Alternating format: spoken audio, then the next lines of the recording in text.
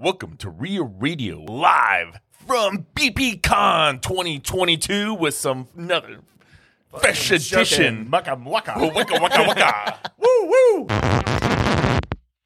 Welcome to Ria Radio, episode 64, with Ted Kosh and Owen Dashner at BPCon live. Recorded. You're listening to Ria Radio, the nationally trusted name in real estate investing. We dig deep to discover investors' why in real estate. If you want to skip all the BS and get in investors' heads, you're in the right spot. Be one of the thousands to check out RiaRadio.com.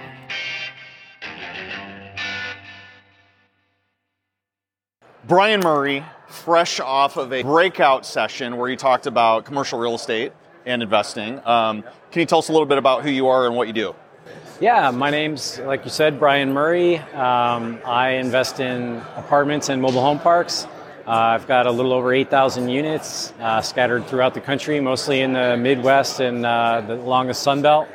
And I'm a partner at Open Door Capital. I also started a company called Washington Street Properties. Oh, what's that? What is that about?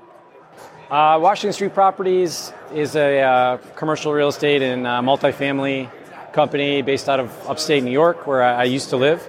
And I now live in the Atlanta area and help start Open Door Capital, which is actually based out of Hawaii. So you guys have how many employees now at Open Door Capital? We've got over 100 employees. That's crazy. You've done this in such a short amount of time that scaling up. And have you had challenges with growing as quickly as you guys have in the last few years? There's always challenges, but we've got a really great team, a lot of experience on the team, and it's been challenging, but it's been a lot of fun. I think it makes all the difference to have really great people on the team, and we're really blessed to be able to say that's what we have. So, what are you most excited about for your business over the next, year or two? And is there anything our listeners might be able to do if you're hiring somebody and you're looking for a particular type of talent or maybe properties? Anything out there that might move the needle for you?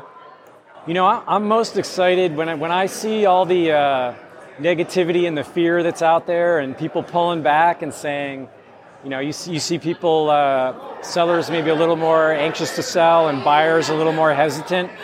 In my experience, that creates great opportunities. And so when I sense fear in the marketplace, I get excited and I'm ready to purchase more, and I can't wait to see what we can find. I love it. Brian Murray, greedy when others are fearful. All right. Man. Thank you for coming on. We really appreciate it. Live from BPCon 22, we've got Eve Peterson here.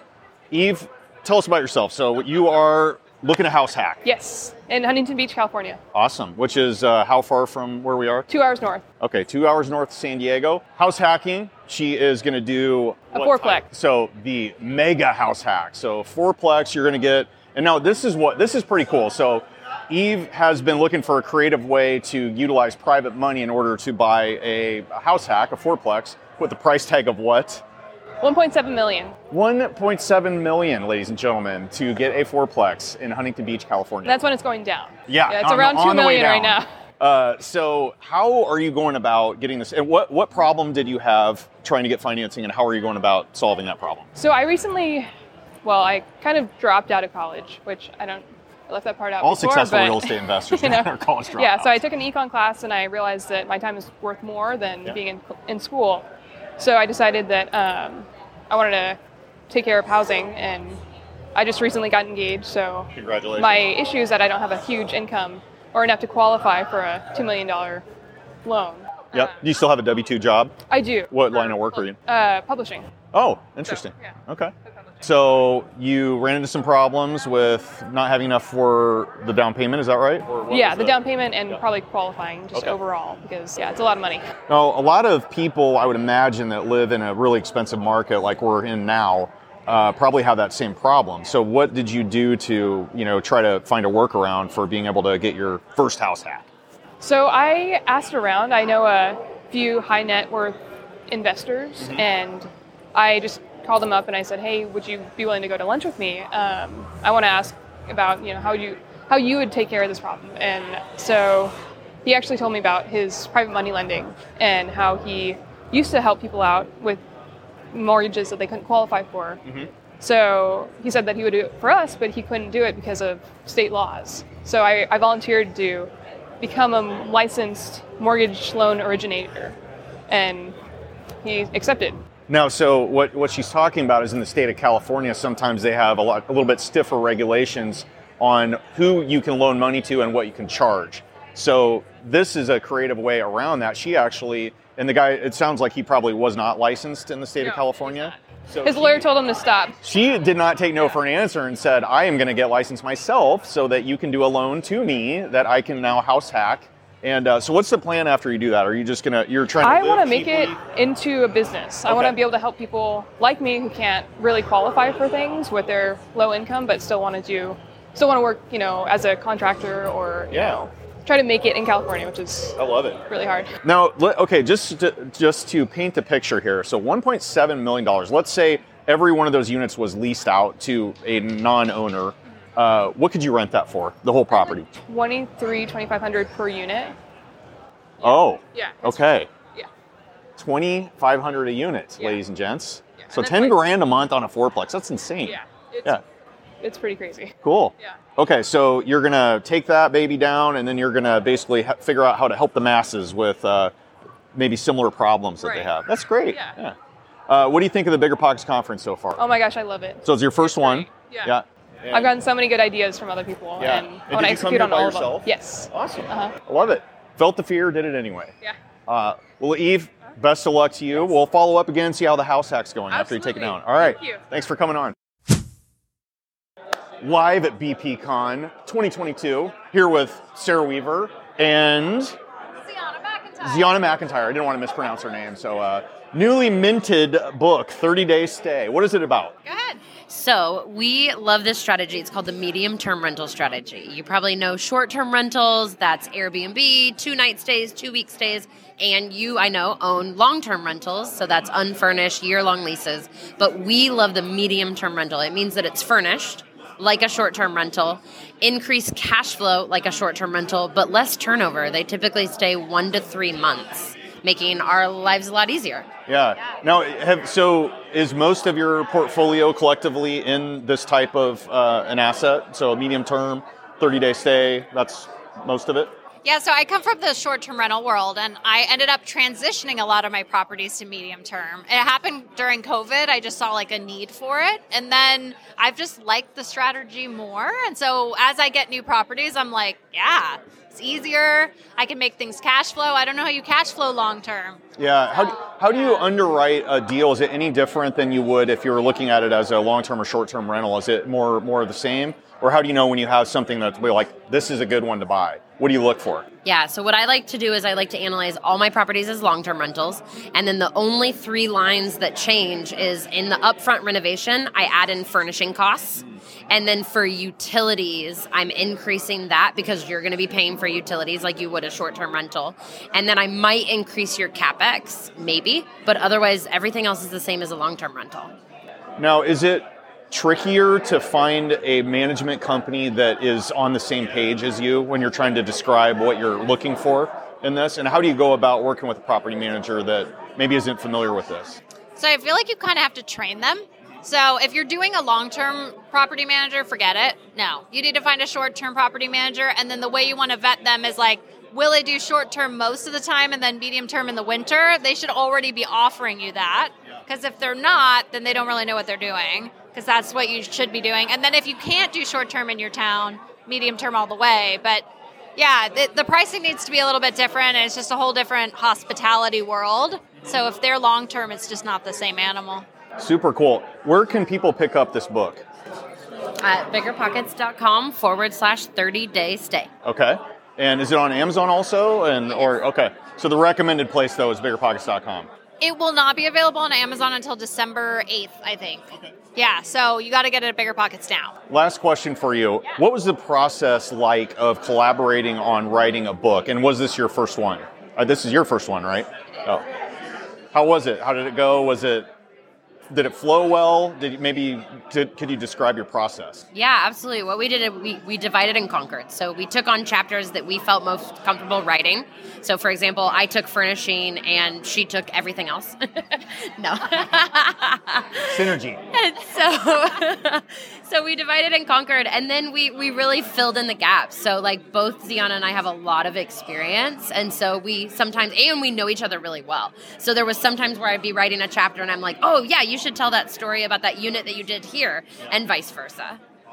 Yeah, so we did add a lot of case studies. It was really important to us to have like stories that you could learn through rather than just a boring how-to book. And so, yeah, we kind of... So you tie in some things that make it relatable and people can grab onto and apply to their own situation, right? Yeah. Oh, that's awesome. Well, listen, I'll let you guys get back to your book signings. Thank you so much for sharing your story with us. We've got Ziana McIntyre and Sarah Weaver, authors of The 30-Day Stay. Thank you so much. Thank you, ladies. Yeah. Great meeting you. Thanks, Uncle Good seeing you. Check, baby, 1, 2, 3, 4. Check, baby, 1, 2, 3. Okay. Yeah, that was good. Oh, what is that, the rump shaker? Yeah. It's been a while. That was a jam in the 90s. I love that you say that. All the people that I work with, they're like, what? Because they're all 12.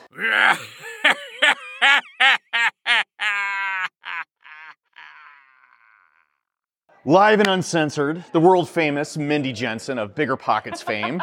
How's it going? How's the BP conference treating you? So much fun. Yeah. I love this conference every year because I get to talk about my favorite thing, which is real estate, all day long for 3 days with people who are just as excited. And in my life, I get a lot of this because I'm talking to people all day long at Bigger Pockets. But in your life, real estate may not be what you get to talk about with other people. So at BPCon, everybody here is as much of a geek about real estate as you are. So that is like my favorite part of this conference. The best part is you can roll up to any random person that's standing around with one of these on and be like, what do you do? And then like 30 minutes later, you've got a random conversation with finding out exactly what they do. And you never know who you're standing next to. They could be multi-millionaires or be in short-term rentals or long-term rentals or flipping or whatever. Absolutely. That is my go-to introduction question is what kind of real estate investing do you do?